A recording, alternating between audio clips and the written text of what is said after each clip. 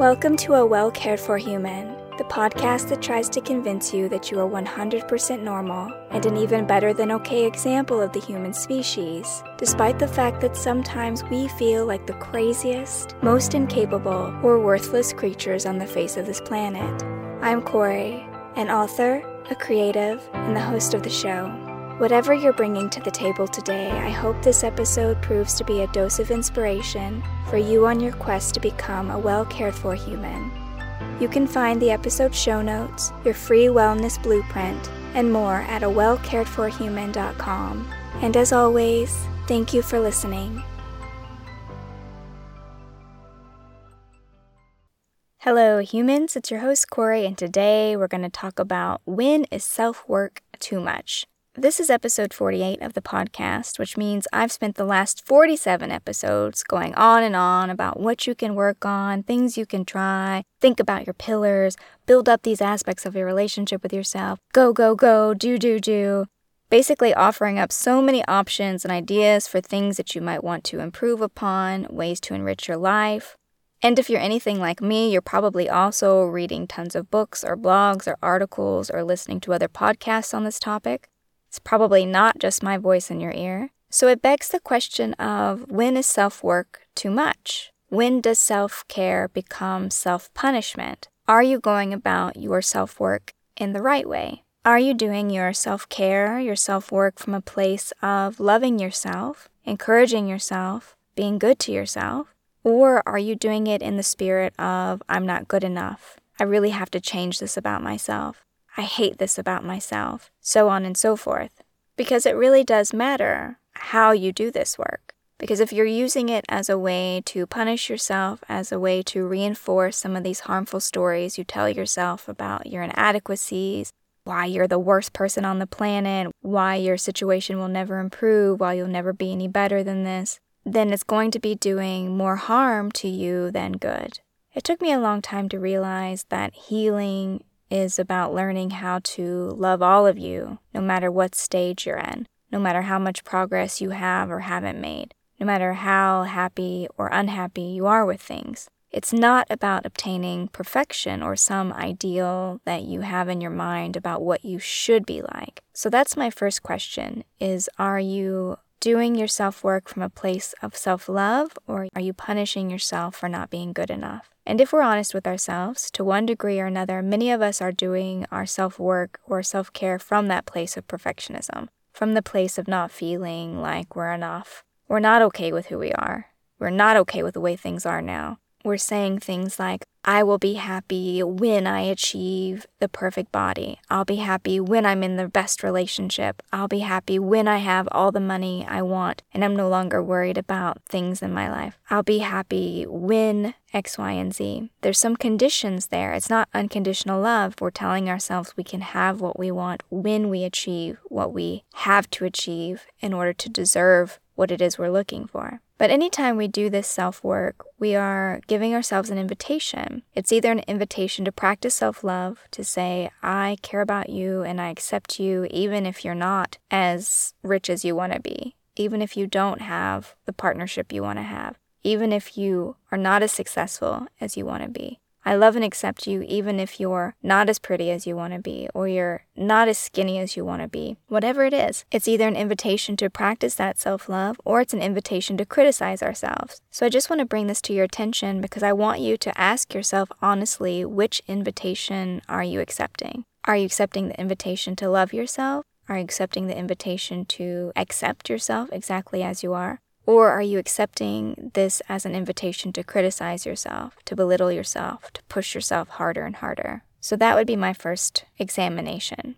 And then whatever you answer, whichever side of the fence you fall, I also just want to share a few of the ways that I try to bring more love to my self-care practices. And one of the first ways that I try to make sure that I'm being loving and accepting and kind to myself is I work hard to identify what it is I'm saying to myself when I'm doing the work. So, for example, I know that there's a part of my mind which has assimilated my father's critical voice. I have him in the back of my mind, the man who was always like, oh, you're too chubby, oh, your teeth are too big, they're not wide enough, they're crooked, oh, you have too many pimples, oh, you have bowed legs. He was always very critical of my physical appearance. And then he was also very critical of any flaws in my academic performance. So if I brought home a report card and it had a B on it, or God forbid a C, he was very quick to be like, oh, you're better than that. Why weren't you trying harder? Why aren't you doing the work? It was never a question of what was going on or maybe why was I struggling. It was definitely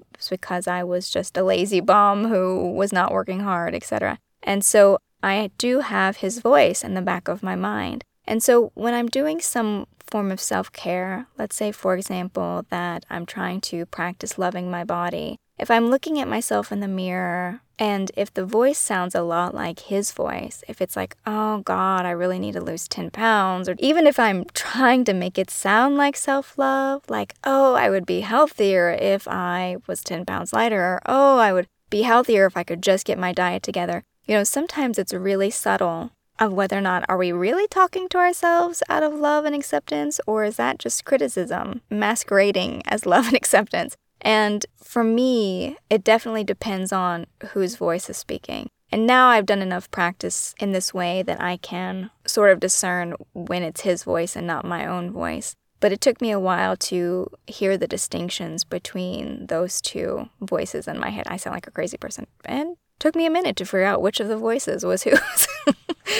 But I think you get what I mean here, is this idea of who's talking and what are they saying to you, and is it loving or not, and who do you really want to listen to? And so I try to bring more love to my self-care practice by making sure that it's not my father's voice who's speaking to me. It's not one of these critical, judgmental voices who is talking to me when I'm trying to practice self-love. If I'm looking at myself in the mirror and I feel anything less than gratitude for my body, for my health, for how beautiful I am, if I'm not feeling those things, then that means somebody else is running their mouth and they shouldn't be.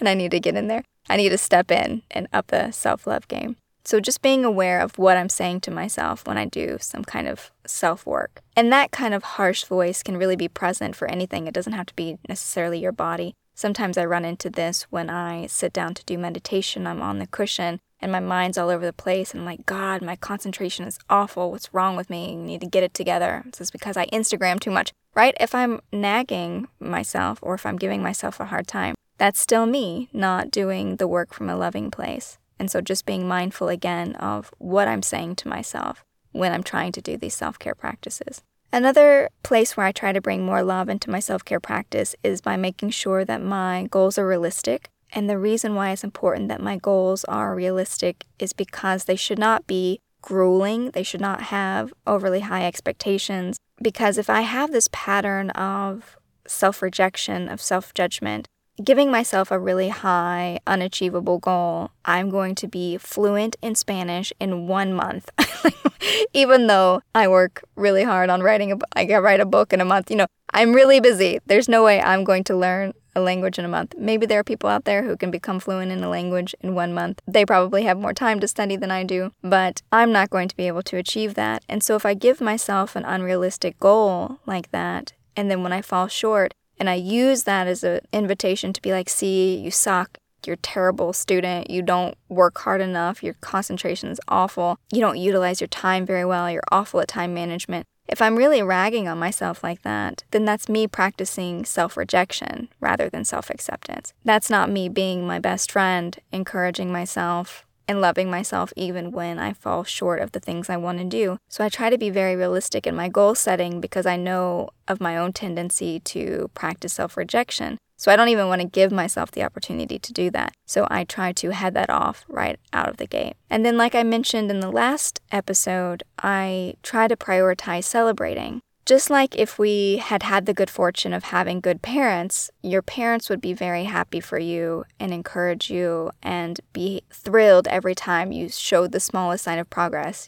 Imagine the happy, lovely parent, as I have many times, because I was clearly craving that as a child, in which it's like, oh my God, that's amazing. Look at you. You did so good. High five. Right? That person. Are you celebrating enough? Are you cherishing every little breakthrough and milestone that you achieve? Because that's what most of us need. Or are you notoriously bad at pushing on to the next thing, about continually moving the goalpost farther and farther away? And Shawn Achor talks about this in his TED Talk. If you haven't listened to his TED Talk, you should absolutely do so. It's great. But he talks about the human tendency to always move the goal even after we achieve something. So maybe you say, oh, I wanted to sell 10,000 books. But then as soon as you get 10,000 books, you're like, oh no, it should have been 20,000. 20,000. Nope, it should be 50,000. Nope, I know these people who are selling millions of books that should be a million books.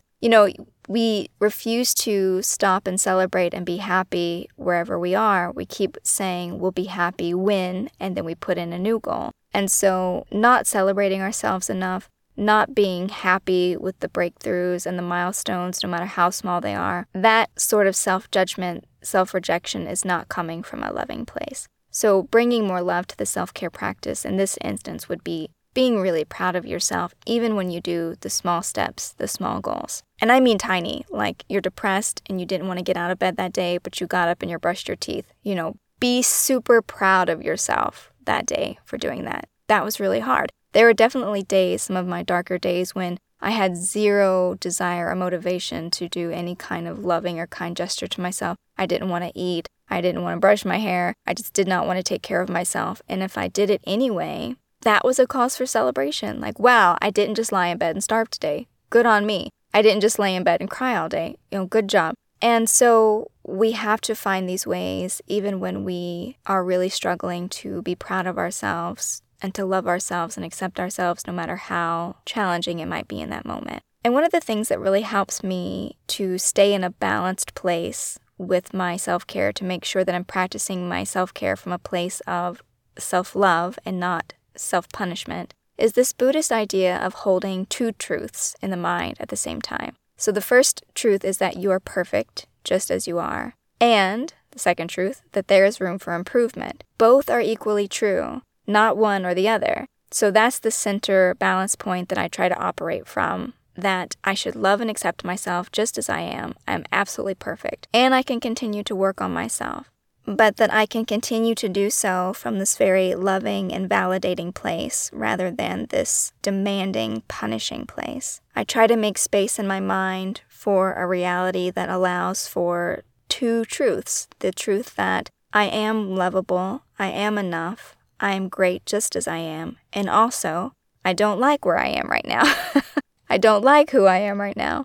And I can also take those feelings into Tonglen meditation. I've talked about Tonglen meditation many times, but where I don't want to sit with myself, I don't want to accept myself as I am. And then again, thinking about everyone else who feels that way, connecting with those people, sending relief and love to them and to myself. Because accepting my feelings, accepting that there is room for me to grow, there is room for me to make minor improvements. It doesn't negate the fact that I'm also perfect just the way I am. You not liking yourself doesn't mean that you're not worthy of love and respect. That's a different issue altogether. That's a totally different problem. And so finding space where every act you do for yourself, everything you do for yourself is loving, it's accepting, it's kind. It's not because you hate yourself and you want to punish yourself for being awful. Another thing that tends to interfere with my ability to be loving and kind toward myself rather than self-punishing is if I'm comparing myself to other people too much, or comparing my progress to other people and their progress. That's pretty close to the self-care as punishment idea as well. So for example, if I'm like, yeah, I meditated for 20 minutes today, but my friend, she meditates for an hour every day, and that's because she's so much more disciplined and I suck and I can't even sit still for 15 minutes. If it's from this comparative place in which I'm using it as an excuse to show how I'm not measuring up, how everyone else is doing better, it's not me practicing self-love. It's not me practicing self-acceptance. Self-acceptance would sound more like, I was only able to meditate for 5 minutes today, and I'm really proud that I sat down and meditated for those 5 minutes, even though I felt really busy and rushed and like I couldn't do it. I did it anyway, and I'm super proud of myself for doing that. That would be a more loving way to examine my meditation practice than by reaching out and looking for comparisons, because I probably have other friends who also don't meditate at all or can't meditate for 30 seconds. but I had to pick the friend who was really good at it so that I could be sure to punish myself for not being as good. That's how we do it. We always look for the person who's better than us. We don't look around at the people who are struggling just as much as we are on a particular thing. Because we have this terrible tendency to focus on the negative, to only point out what's wrong with ourselves, what needs to be done, and bringing too much negativity to our relationship with ourselves will cause that relationship to suffer. Just like any kind of friendship that you had. If you had a relationship with someone and you only focused on what you hated about that person or what you didn't like about that person, you would not have a great connection with that person. So it's just as necessary to focus on the good things about yourself, what you like about yourself, your progress, your accomplishments, your gratitude for yourself. Be grateful for the person doing all this work. That person is you. Basically all around, just trying not to be too hard on yourself. These are all ways to be more loving and kind to yourself rather than using your self-care as a punishment. So that's all I had for you today on this topic. I really just wanted to take a moment, 48 episodes in, to make sure that we were doing all this work from a very loving, accepting, kind place, that we're not out there beating ourselves up. We don't want to invite those kind of thoughts about ourselves. We want to have good, loving, positive, grateful thoughts for ourselves, no matter how far down we are, no matter how much we're struggling to do even the most basic things. Please, please, please speak kindly to yourself. It is the most important thing. It doesn't matter what anyone else is doing. It only matters what you're doing for yourself. And it's really important for you to be grateful for yourself that you're doing this work. Because again, I've said this before on the podcast, but I'll say it again. Not everyone is doing the work. If some people in our lives were doing more work, maybe we wouldn't have so much work to do. So not everyone is doing this work. So that alone, the fact that you even want to help yourself, the fact that you're even listening to this episode right now, tells me that you're doing the work and you care about yourself. And so appreciate yourself and your willingness to do that work. And before I sign off, just another brief reminder that I've opened up the show to questions, and if you have a specific question or situation you want me to offer my thoughts or experience on, you can email me at corey@coreyimsham.com, and that email will be in the show notes of this episode. And otherwise, I will be back next week with another episode of A Well Cared For Human, and until then, please take good care of you. This episode of A Well Cared For Human was written and produced by me, Corey Marie. The music was by Late Night Feeler and Esther Abrami. If you like what I'm doing here, please consider visiting my Patreon. For as little as $1 a month, you get early ad-free access to the episodes, as well as a monthly patrons-only Q&A, bonus videos, and more. Not to mention that your Patreon support lets me know that you find value in the show and want it to continue. You can find me on Patreon by visiting www.patreon.com/Corey Marie. If you can't support the show financially, that is okay. You can still subscribe to the show, leave a review of the show, and recommend the show to your friends, not just the neurotic ones. All of this helps so much. And as always, thank you for listening.